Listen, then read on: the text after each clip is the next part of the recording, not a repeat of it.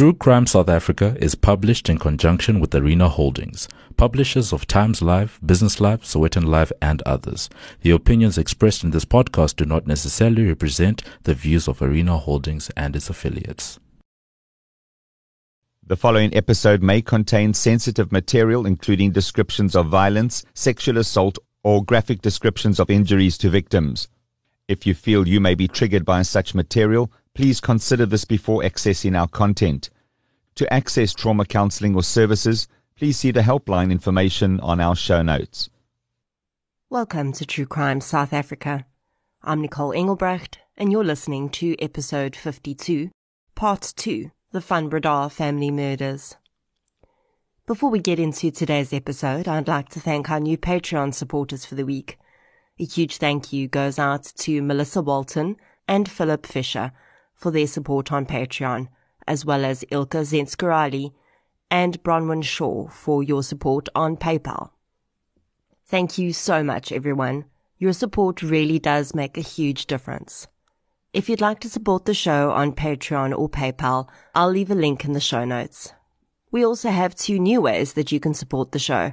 You can head over to Audible and purchase the Krugersdorp Cult Killings by Jana Marks, which I narrated, or you can get your health and beauty needs from King Online and get a 10% discount by using the code TCSA10 at checkout.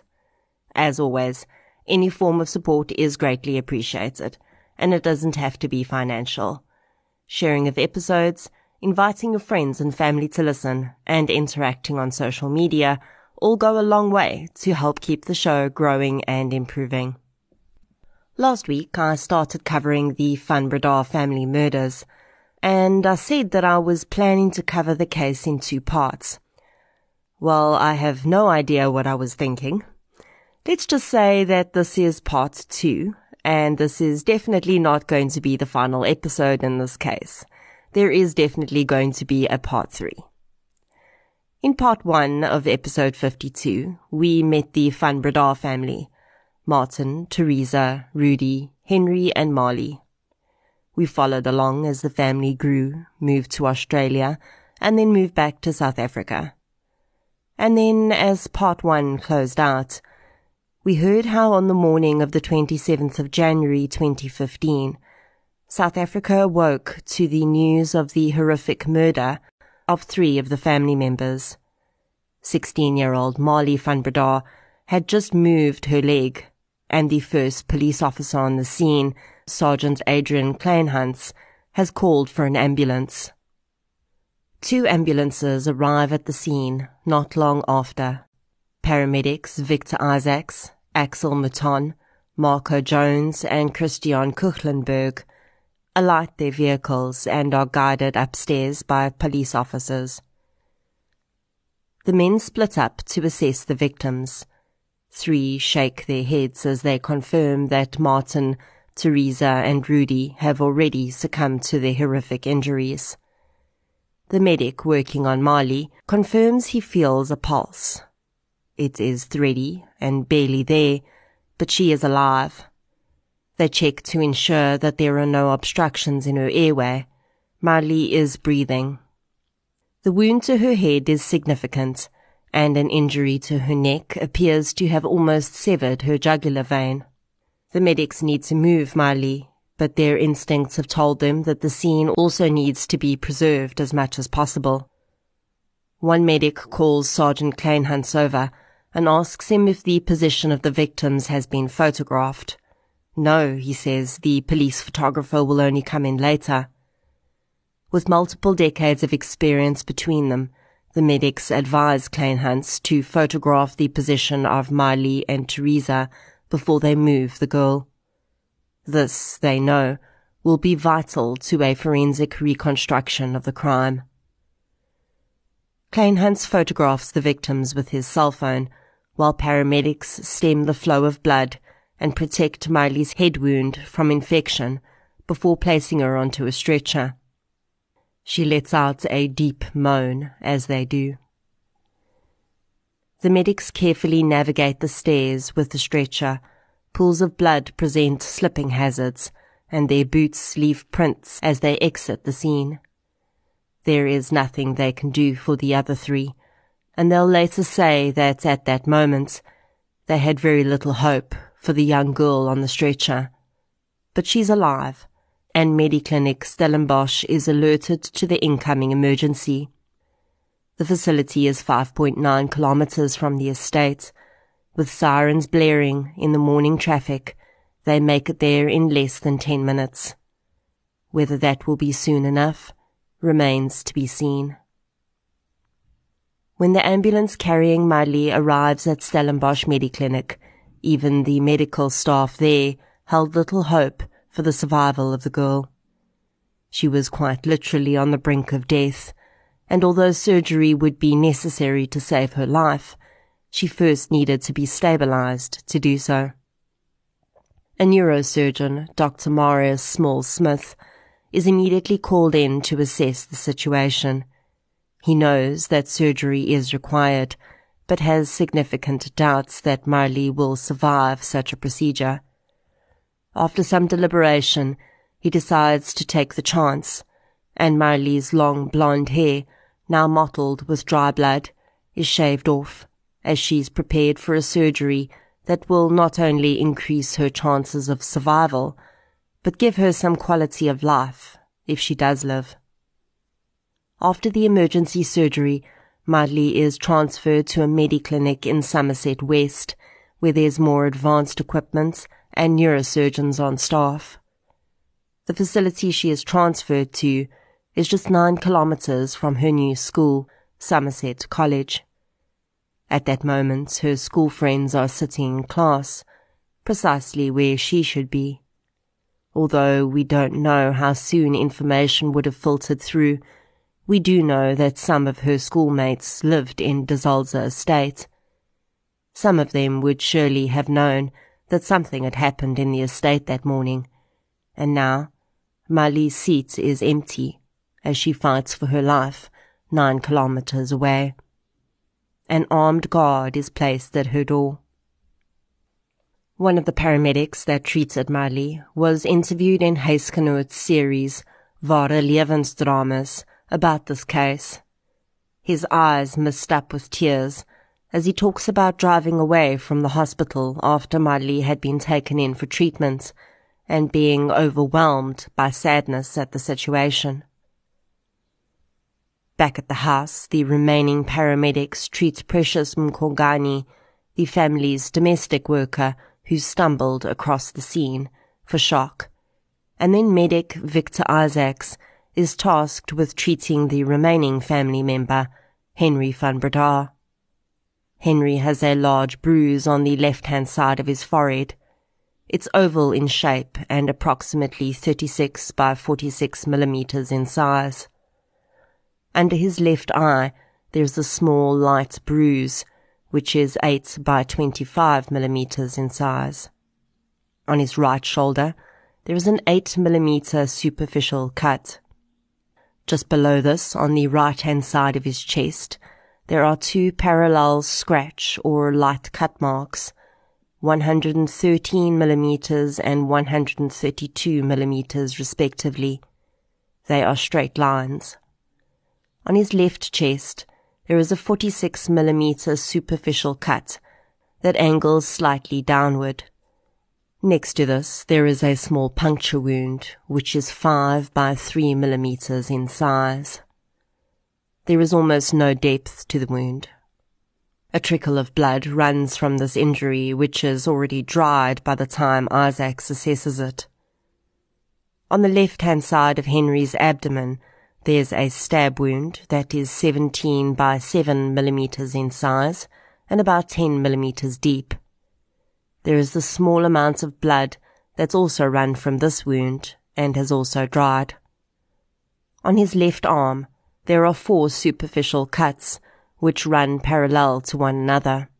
They are all 31 millimeters long. On his lower belly, near his belly button, there's a small stab wound of 6 by 3 millimeters. There is no notable depth to this wound. On the inside of his right thigh there is a bruise and swelling, which is 18 by 20 millimeters. There are 2 abrasions on Henry's back, one about 60 millimeters long and the other about 200 millimeters long. There are also 2 accompanying scratches. Victor Isaacs covered the 10 millimeter deep stab wound and did not feel it necessary to treat any of the other wounds. He says that throughout his treatment of Henry, the young man was cooperative and answered questions, but did not offer any information unless it was asked of him. Isaacs shines a light into Henry's eyes, and his pupils do not contract in a normal way. He notes that this may be an indication of the presence of a substance in Henry's bloodstream. Henry's wounds are not cleaned at this time. This is because a crime has occurred, and officers will want to photograph his wounds. Blood is not drawn from Henry at this point, because there's absolutely no reason to do so. As Henry waits in the ambulance, the scene outside 12 Goske Street has become one of controlled chaos. Police investigators have arrived, forensics teams are waiting for the green light to enter the home, and of course, vans from the pathologist's office will arrive soon for the deceased family members too. When the first responding officers acknowledged the enormity of the crime they were dealing with, the night shift service leader at Stellenbosch police station had been called to the scene. Constable Zuko Mato has set up a designated route through the house, which all paramedics and other personnel must follow. This is to reduce the likelihood that evidence will be damaged or contaminated.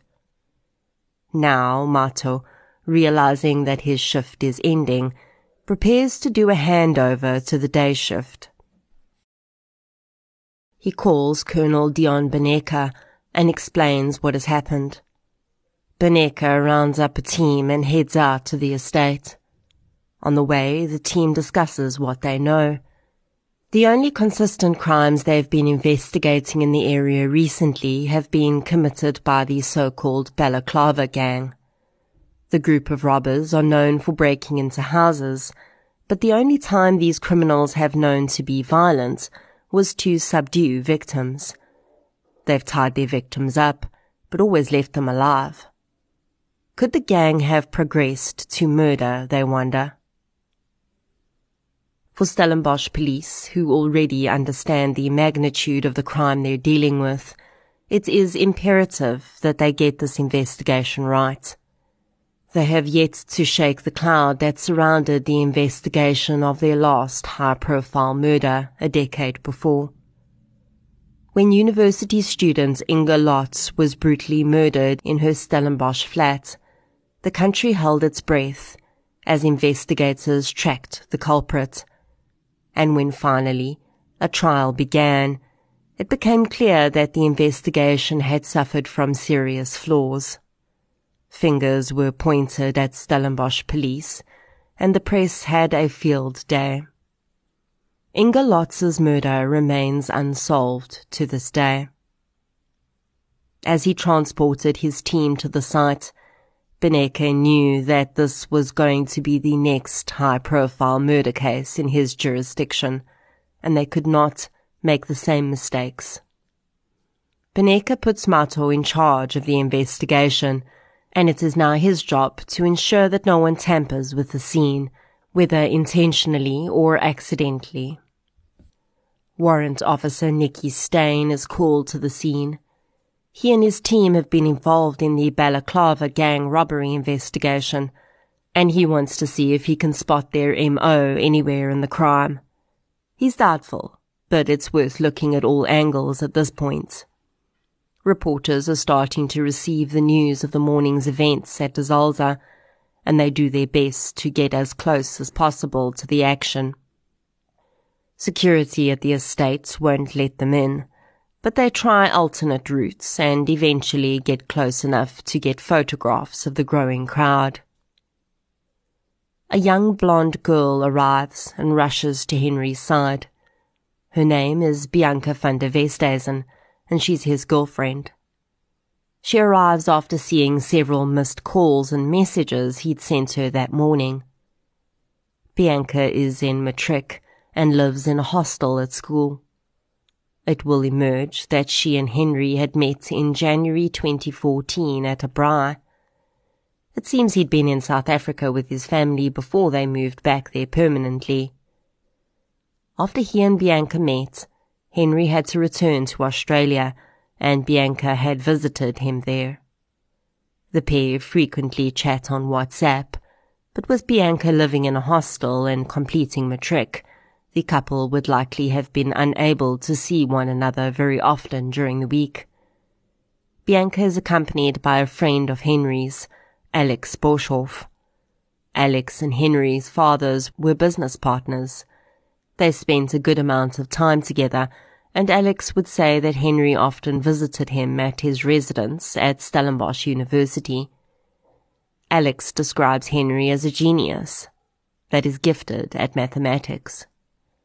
All three young people are crying, and Boshoff will later tell You magazine that it was very difficult to see his friend so overcome with emotion. The first family member of the Du Toit and Van Breda clans to be advised of the horrific events that morning is Teresa's brother, Andre Du Toit. When the Van Breda family had moved into the De Zalze estate, Martin had given the front office Andre's contact details as their emergency contact, should anything go wrong. On the morning of the 27th of January 2015, Andre Du Toit was likely getting ready for work when he received the call on his cell phone from De Zalze's administrators. At first, they had simply said that there had been an incident at 12 Goske Street, and they asked him to attend. Andre, confused about what sort of incident could require his immediate presence on a Tuesday morning, demanded more information. It was then that he was told what little the caller knew. There had been an attack on his family. There had been some fatalities, and there were some survivors. I cannot even imagine what it must have been like for Andre Du Toit to arrive at his sister's home that day and receive the horrific news that Martin, Teresa, and Rudy were dead, and Miley was barely clinging to life. Andre will be the one that must relay the news of his sister's death to their mother. 90-year-old Rika Du Toit lives in a retirement home in Kempton Park, Gauteng.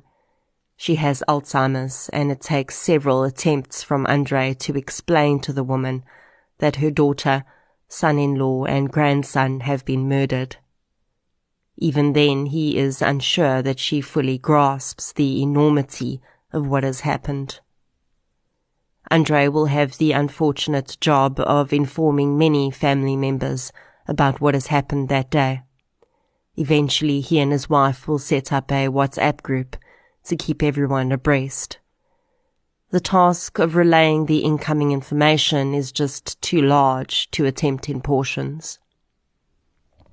Of course, police preliminarily question Henry about what happened on the scene. Everyone wants to know what happened.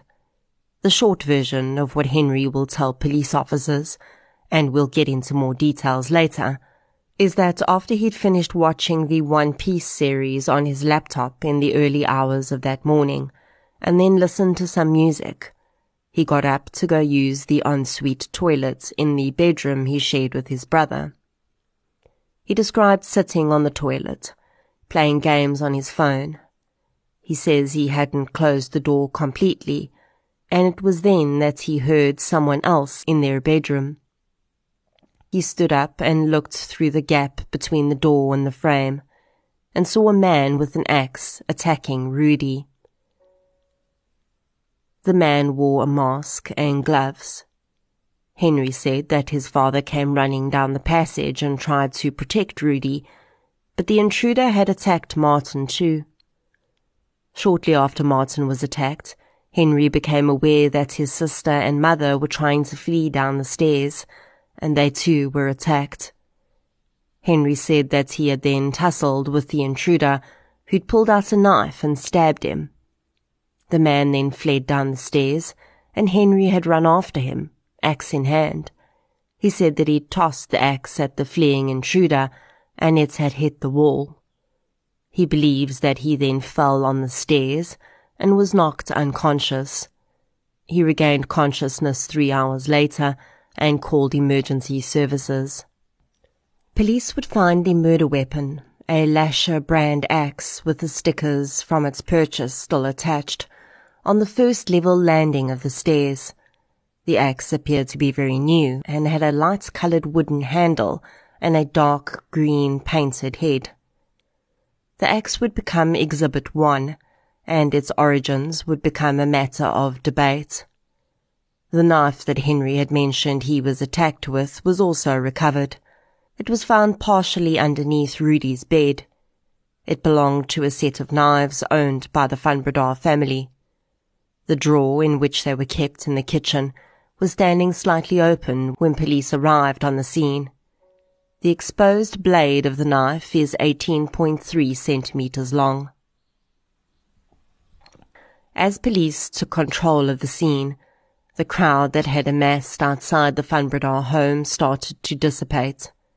Reporters hung around as long as they could, speaking to neighbors and whoever else would talk to them. Andre took Marley's dog Sasha with him back to his home in Velgelegen.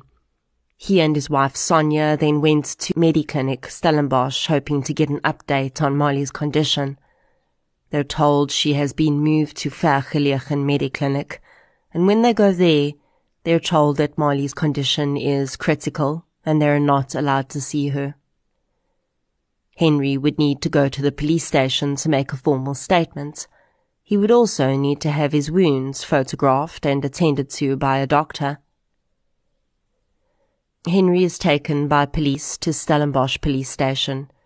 He would later say that when he was put into the police vehicle, he was asked about the race of the attacker, but nothing else. He heard one policeman say to another that Marley was wide awake and talking. Henry says that he asked the policeman about her condition, but they wouldn't tell him anything else. Some policemen that interacted with Henry that day described him as reeking of alcohol. They also said that he'd been quite arrogant with them at first, but then when they'd mentioned that Marley was talking, his demeanor had allegedly changed. Henry denies that this is the case. Around 10:30 a.m., Henry was taken by police to the district surgeon, Dr. Albertser. His injuries were photographed and recorded in writing. The doctor also took cheek swabs for DNA analysis and scrapings from underneath his fingernails. Dr. Albertser noted that Henry was very quiet, and she did not note any clinical signs of drug or alcohol use. Henry would say that while he's being attended to by Dr. Albertser, he hears the policeman ask the doctor whether it's possible that the wounds are self-inflicted. He says that the doctor replied that she would see what she could do. After being examined by the district surgeon, Henry is taken to give his statement. He is still dressed only in his sleep shorts. Henry will later provide evidence around how he was treated during this interaction with police, as a way of explaining why his initial statement would not completely line up with later retellings. He acknowledges that when he asked for cigarettes, he was given some by the police, but he says that at some point, a policeman arrived with food and drink for the officers, but only gave Henry a bottle of Coke.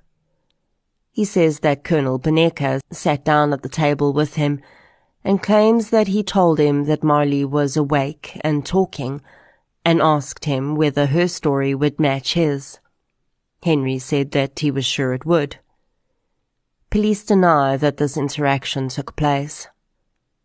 From their standpoint, they say that Henry Van Breda was their main witness, and they needed his information in order to seek suspects. Henry would complain that he'd been left in an office in which the air conditioning was set to cold, and he was visibly shivering. He says that at no time was he asked whether he'd like legal counsel present. This would not have been necessary, though, as he was not being questioned as a suspect. He was providing a witness statement. The statement he was eventually given to sign, he said, was accurate for the most part, but one very important point was different. Henry would later say that there had been more than one attacker in the house that night. He claims that he told police this, and they didn't include it in the statement. He also says that police forced him to be specific about things like the race of the attackers when he told them that he was unsure. Henry signed the statement at around 2 p.m. that afternoon. At some point, his girlfriend's mother delivered clothing to the police station for him. He says that by this time he was very hungry, as his last meal had been the night before, and he really just wanted to leave. So he ignored the inaccuracies in the statement, including the number of perpetrators, signed it and left. From the police station, Henry goes to Marley's boyfriend's house. The girl has been dating the red-headed fellow pupil from Somerset College, James Reed John, since she arrived back in South Africa in 2014. The young couple have become very close, and he now waits in agony to hear if his young love will survive. He and Henry have become friendly, so when he needs someone to collect him from the police station, James's mother does not think twice. Andre du Toit and his wife Sonia have also been waiting at James's house. After not being allowed to see Marley, and also being denied access to Henry at the police station when they tried to see him, they decided to wait at James's house for him. Andre will later say that they did not speak much because Henry struggles to speak sometimes, so they just hugged the boy and sat with him for a while. A little later, Henry's girlfriend arrives at the house too. Henry's aunt, Sonia, looks at the boy's wounds and suggests that perhaps he'll need stitches. The group sit in silence for a while, and then Andre and Sonia leave for home. Henry has decided to stay with the Reed Johns for a while so that he can be closer to Marley. After his aunt and uncle leave, Henry has a beer, and James's mother gives the boy a tranquilizer. James's father offers to take Henry to the Mediclinic to have his wounds tended to. Dr. Michelle van Zyl, who was overseeing the casualty department that night, receives Henry van Breda for treatment at 8:45. She assesses the deepest of his wounds and determines that it does not need stitches. She cleans it, staples it closed, and gives him a tetanus injection. Van Zyl will later be asked about Henry's demeanor on the visit. She describes him as talkative, confident, relaxed, and engaging with the staff. Henry returns to the Reed Johns' home, and shortly after he walks back in the door, the police arrive. They want him to go to the Mediclinic with them.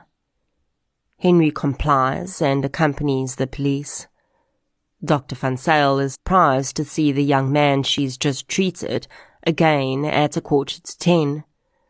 This time he is accompanied by 2 policemen, though, and in court documents she says that she was informed that Henry was a suspect in a murder case. I don't know whether this is said in front of Henry or not, but she notes that his demeanor is now very different from when she saw him earlier.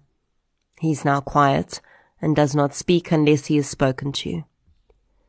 Van Zyl is asked by the police to draw a vial of blood from Henry. The blood will be tested, and no significant amounts of alcohol will be found, nor traces of drugs. In the days following the murder of the 3 members of the Van Breda family, 16-year-old Marley continues to cling to life. On the orders of Colonel Beneka, she is still under armed guard, and no visitors are allowed. Andre and Sonia du Toit are appointed as Marley's legal guardian, but not even this formal appointment sways Beneka to allow them to visit the girl. I can only think that this was a strategic decision on the Colonel's part. It was hoped that Marley would be able to share vital information once she fully regained consciousness and she started speaking again, if indeed that happened, and the police would likely not want anything to influence her statement before they were able to talk to her. As for the armed guard, well, there was at least one murderer on the loose, and that person had tried to end this young girl's life. She was now a valuable witness, and very likely at risk of being permanently silenced if she was not protected. Police simply could not take the chance.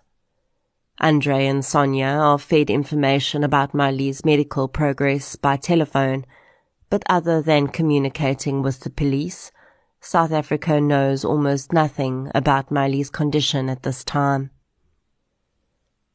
10 days after Rudy, Martin and Teresa are murdered, a memorial service is held. The family will be cremated, so no coffins are present, but the service is deeply emotional for everyone. The media will say that Henry van Breda is nowhere to be seen, but his uncle insists that he attended. On that very day, Andre receives a call from the hospital.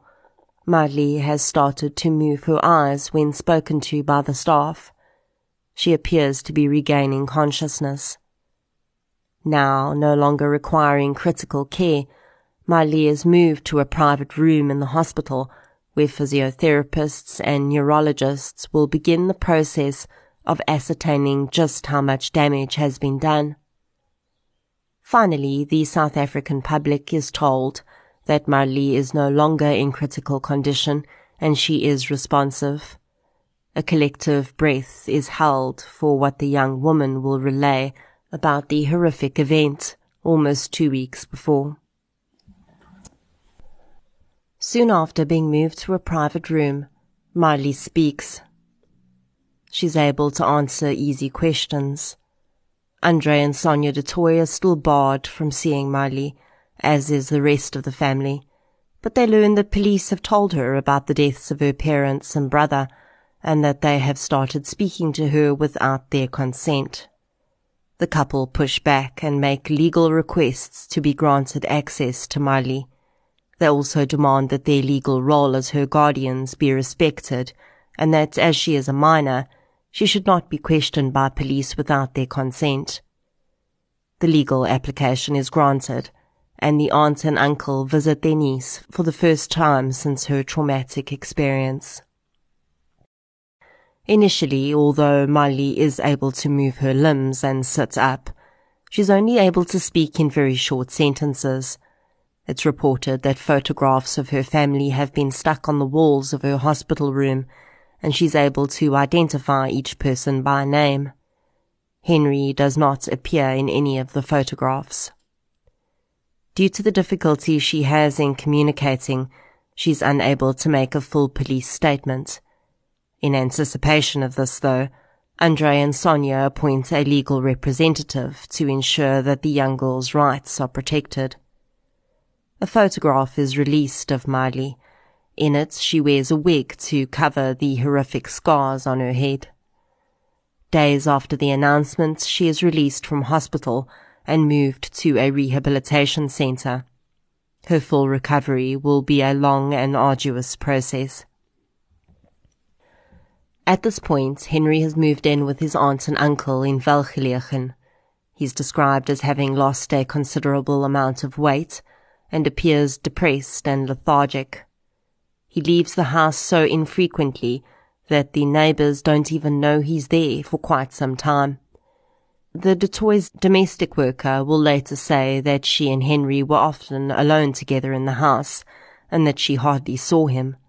He would stay in his room, sometimes even when guests were at the house. She described the young man sitting on his own at the pool, smoking and occasionally pouring himself a drink and then taking it to his bedroom with him. Included in the press release about Marley's condition is a mention of Henry.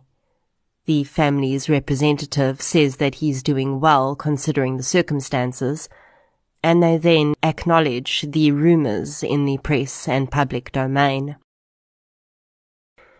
These rumors started not long after the murders of Martin, Teresa, and Rudy. and while the police have yet to confirm that Henry is indeed a suspect, they're also not mentioning any of the intruders that they may be looking for. Very soon after the murders, Australian newspapers start to report about Henry's activities in Australia during his time there. It is at this point that the first mention is made of drugs. Sources from within the family will also say that Martin had confided in them that he'd found dagga in Henry's room. Classmates from the University of Melbourne say that Henry was a well-known drug user, and his departure from the university was not for a gap year, as a family spokesperson had said, but rather he was suspended for drug use. It is then reported that in 2014, Henry van Breda was a patient at a drug and alcohol rehabilitation centre in Bellville. The facility, Teche Clinic, also treats patients living with serious mental health conditions. Reports of strange behaviour from the young man during his time in South Africa before the murders start to emerge. A domestic worker at De Zalze estate recalls how she accidentally bumped into Henry one day while he was roaming the estate. She'd apologized, but Henry had stood back, and she alleges he'd leered at her, and in rather colourful language, told her that he'd like to have sex with her. The woman counsels drug addicts in her spare time, and says that she immediately thought Henry may be on drugs.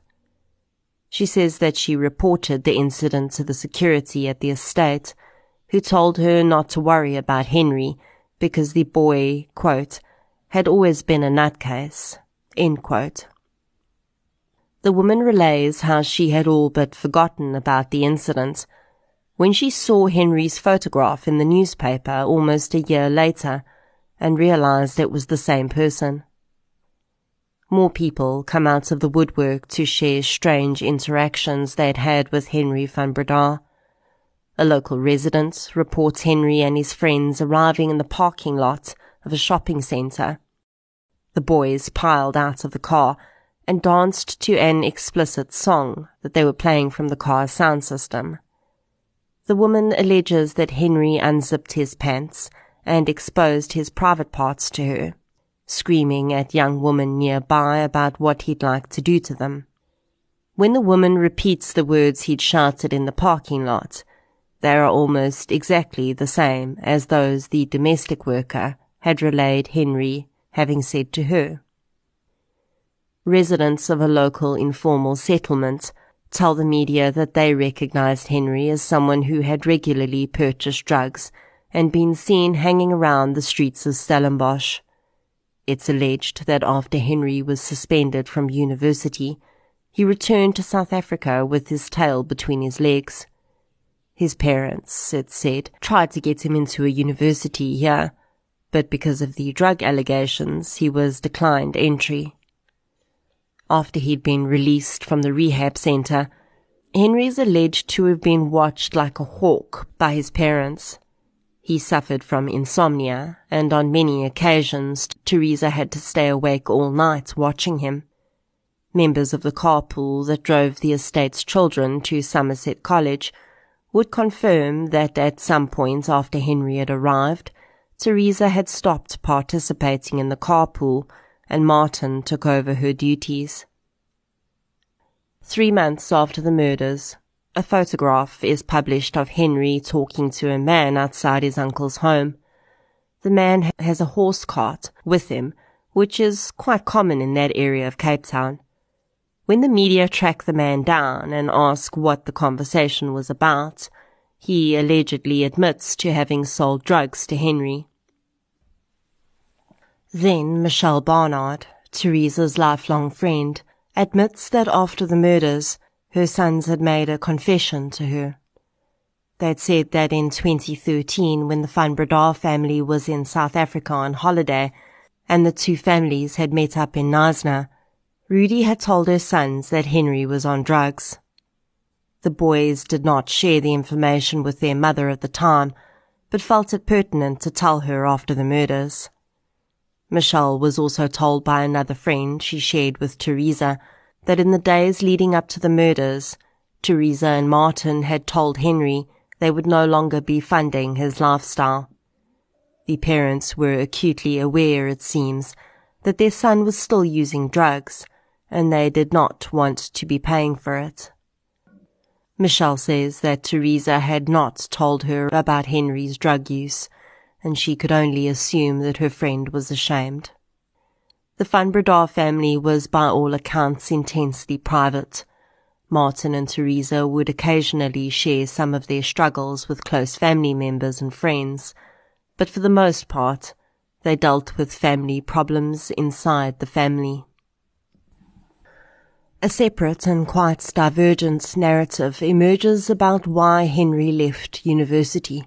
One newspaper reports that the young man had undergone a brain scan at a hospital in Melbourne, and that the scan had revealed a small tumour in the boy's brain.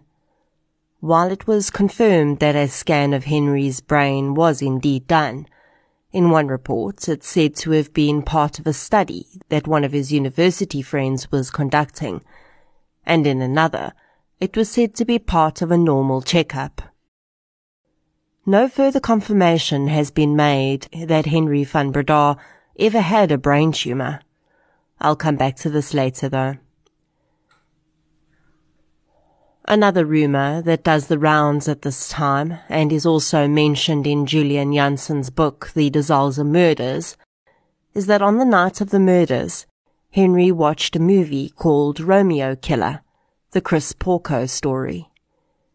The movie was released in 2013 and tells the real-life story of Chris Porco, a 21-year-old man who was convicted of murdering his father and attempting to murder his mother with an axe. During the trial, it would be revealed that Chris had been failing at university and lying to his parents about his grades. He'd also been forging checks to steal money from his parents and had broken into their home on several occasions to steal from them. The murders came after Chris's father threatened to cut his son off financially. Of course, the possibility that Henry could have watched this movie was deeply disturbing to the police and the South African public. The parallels between the crime in the movie and the crimes actually committed in the Van Breda household could not be ignored. I asked Julian Janssen about these claims. The visuals of the Porco family murders indeed played, my knowledge, a huge role in, I think, mentally, psychologically preparing Henry, unknowingly perhaps, for that murderous onslaught onto his family. And I know that Henry, he actually watched that movie of the Porco murders, ex-murders, a few times, that there were very much similarities between that murder and the eventual ex-murder. And in both murders there was also a dog involved. And this guy, he traveled from a university to murder his father with an axe, bludgeoned him to death and attacking his mother and maiming her. And what was interesting, that the mother actually refused to testify against her son. Son was caught out while he was rushing back to university. He was caught in a speed trap, and that is how the police actually found him. But yes, Henry did watch that movie, and I would presume that it played a huge role later. So it is possible that Henry watched this movie either on the night in question or at some other stage. Julian Janssen is a seasoned and professional reporter, and I have no doubts that he would not put information out into the public domain if he was not certain of his facts. Despite these rumours around Henry's possible involvement in the murders, his extended family was standing by him at this point. It would emerge, though, that it must have been clear to the family and Henry from early on that he was going to be considered a suspect, as a lawyer was hired to represent him. Advocate Peter Botha has experience in high-profile cases. He represented British millionaire and businessman Shrien Devani, who was acquitted of his wife Annie's murder in 2014. Lorinda van Niekerk is appointed as his briefing attorney. She'll work with Botha should the case ever go to court. While it is certainly prudent for any person in such a position to get legal advice, it does raise questions in the public space about why such a heavyweight attorney, who does not come cheap of course, would be needed at such an early stage. Of course, the Van Breda family was extremely well off, so for the most part money would not be a major concern.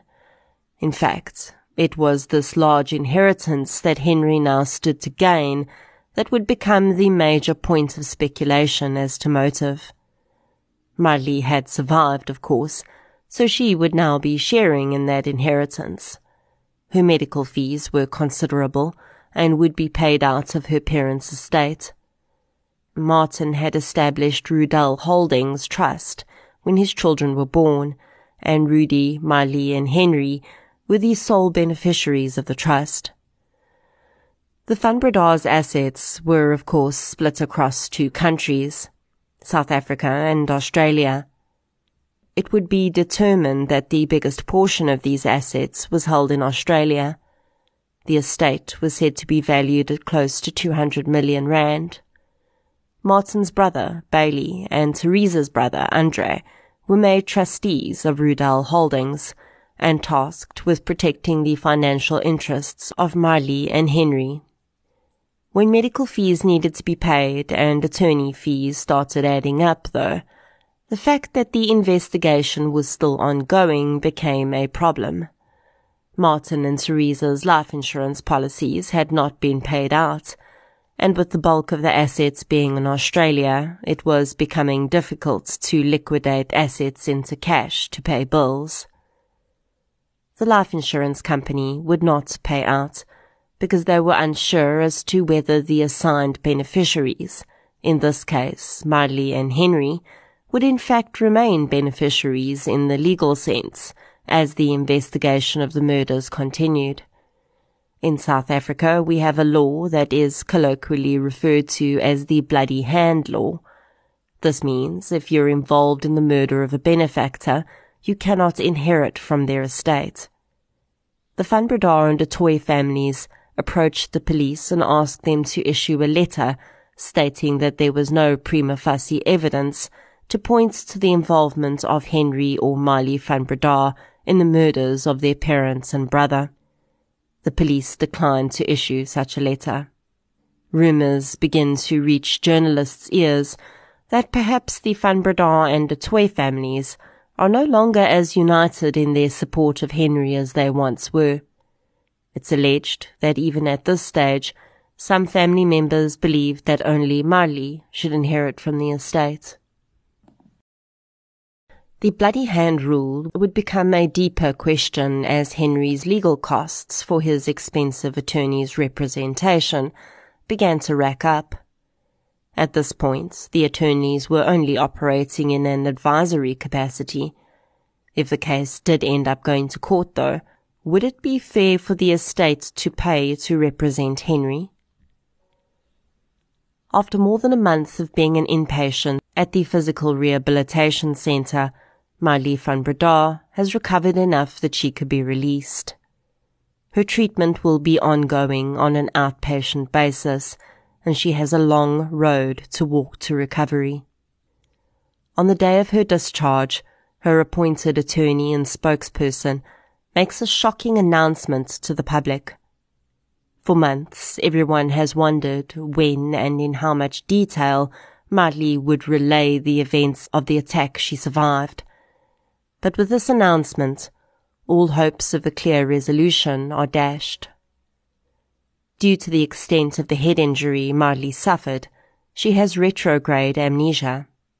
She has no memory of the attack that night, and her loss of memory stretches to days before the event. In the ensuing weeks and even years after this incident, there will be a huge amount of speculation that Marley did remember the events of that night.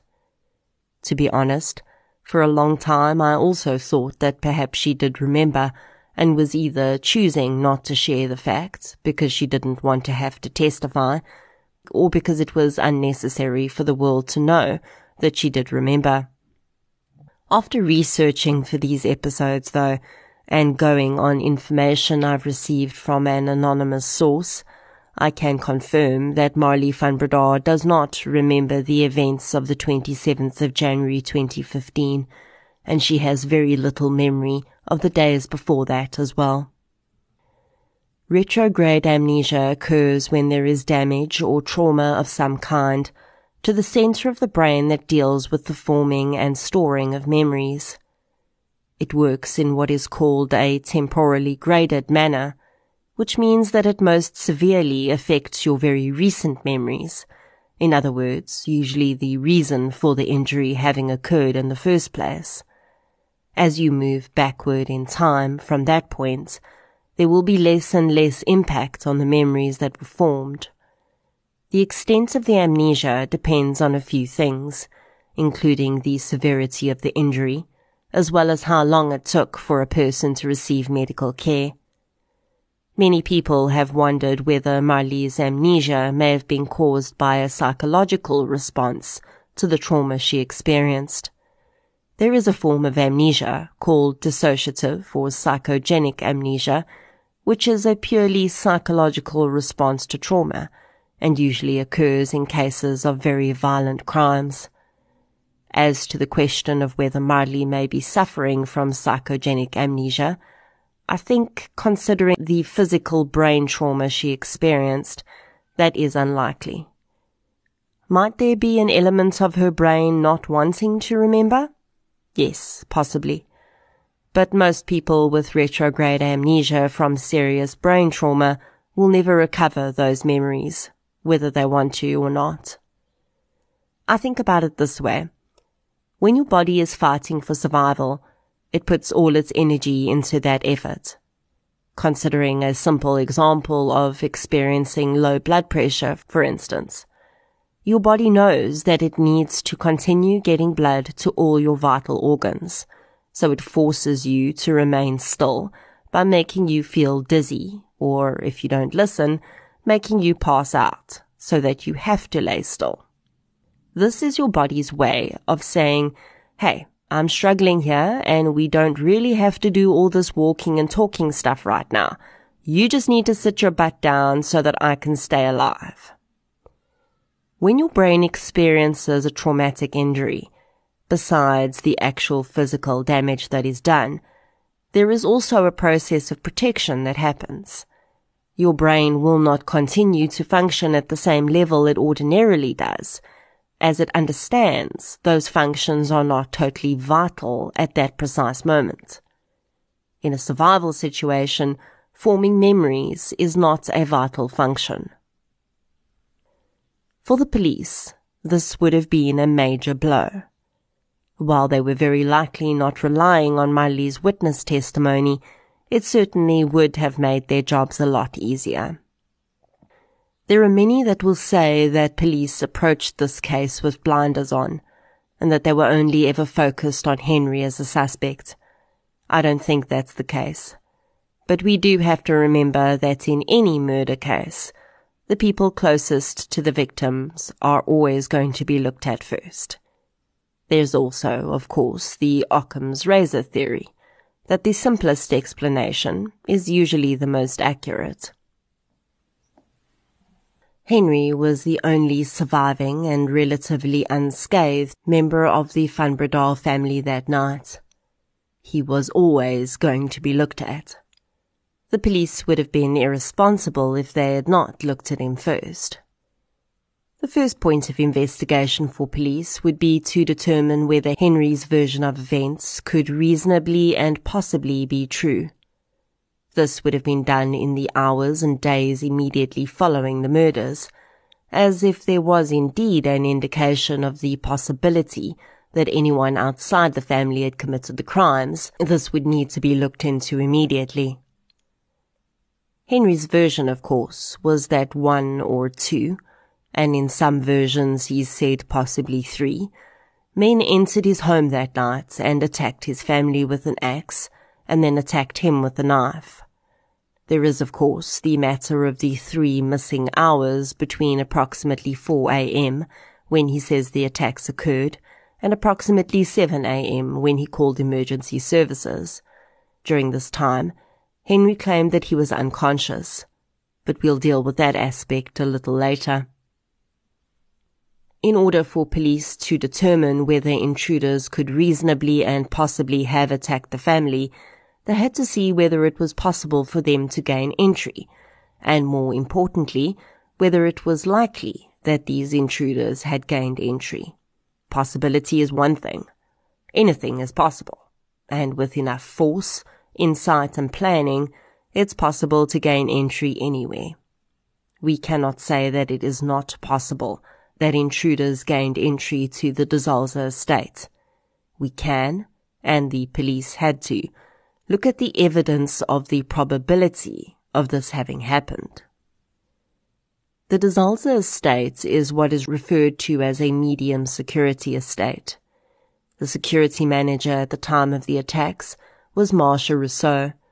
She had been hired in February 2014, just 1 month before the Van Breda family had moved into the estate. When she took over, she made improvements to the security features at the estate. At the time of the attacks, the estate was ringed by an electric fence. The fence was linked to an alarm which would go off if it was touched or damaged in any way. There are also security beams in areas where access may be gained from the outside, as well as surveillance systems which are monitored 24 hours per day in a remote location in Parow. The estate also has security guards who regularly patrol on a rotational basis. Several areas of the electric fence also had an anti-dig foundation, so it was not possible to go under the gates either. The vehicle access points are manned, and the other possible access points in the estate, such as the mouth of the river that runs through the estate, is protected by barbed wire and electric fencing. There were also thermal cameras that would pick up heat signatures of human beings or large animals if they came within 20 meters of the estate's fence. If an alarm was activated anywhere on the estate, the control room in Parow would send one of the on-site guards to investigate, and the alarm would only be cancelled and reset once confirmation had been received that no incident had occurred. 12 Goske Street was located, as I've previously mentioned, in the middle of the estate. It is 1.23 kilometers from the main gate, 2.43 kilometers from the river, and 1.6 kilometers from the entrance to the neighboring airfield. At the time of the incident, police did find a small open section between the airfield entrance and the electric gate. This entrance did have a camera on it, and surveillance from the day before and the day of the incident show no movement through that opening. Despite all of this security, police did uncover that in the period from January 2013 to February 2014, there were 5 attempts to gain entry to the de Zalze estate by breaching the perimeter. In all 5 cases, the alarms were activated, guards were dispatched, and the attempts were foiled. In the period from February 2014 to February 2015, 10 cases were reported to the Stellenbosch police station from within the estate. 1 case was of housebreaking, and the other 9 cases were theft. In the case of housebreaking, the police attending the scene were unable to find any evidence of forced entry or the perimeter of the estate having been breached, and it was believed that the perpetrator gained access by registering at the guardhouse and was in the estate for other purposes when the housebreaking occurred. The 9 cases of theft were all believed to have been committed by workers in the estate or employees from removal companies.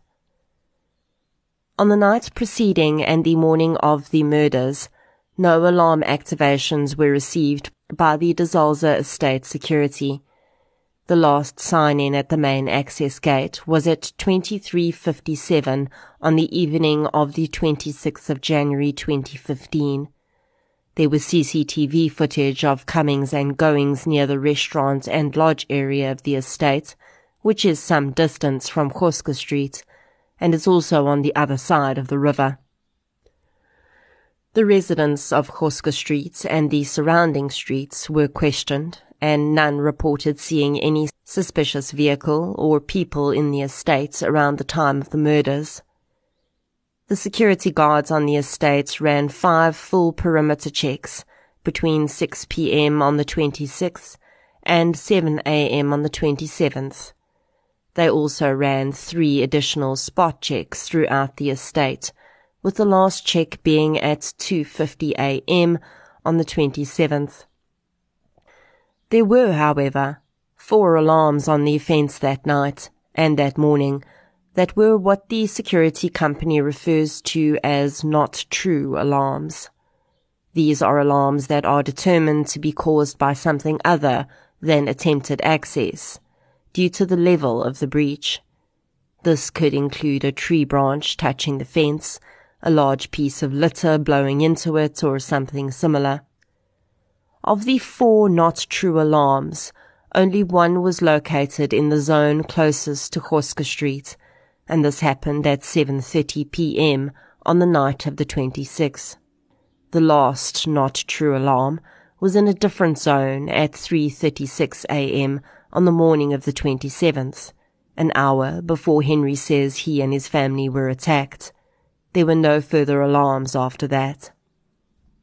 So it seems clear that although it is not impossible that intruders had gained entry to the estate by breaching the perimeter, it is improbable.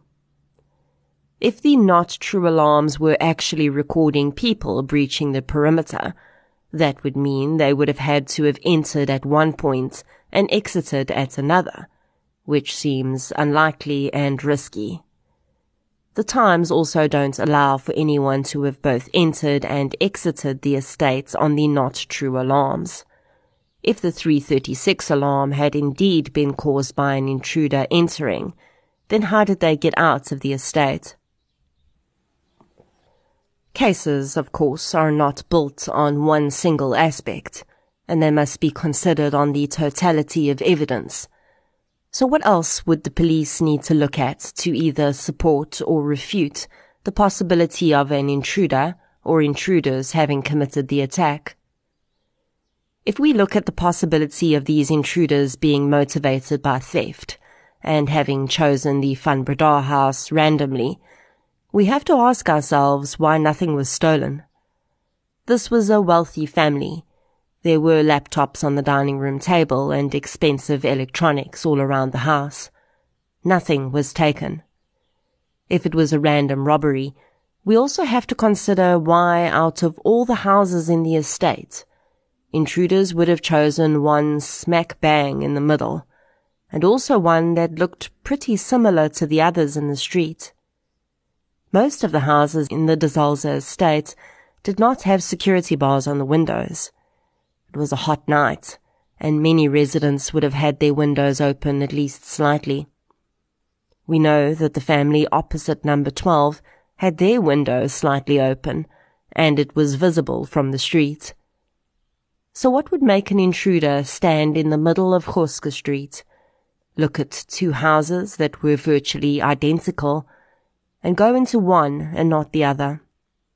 What would then make those intruders enter the home and, instead of stealing anything, pick up an axe and a knife, go upstairs and slaughter the sleeping residents? Police were able to confirm that both weapons had come from the house. The domestic workers and several other witnesses confirmed that the Van Breda family had kept an axe that looked very much like the murder weapon, either in the garage, next to the fireplace, or in the scullery. The domestic workers confirmed that they had last seen the axe in the scullery. This is the same scullery that is less than a metre from the drawer from which the knife was taken. No other drawers or cupboards were open in the kitchen when police took hold of the scene, just the drawer that contained the knives.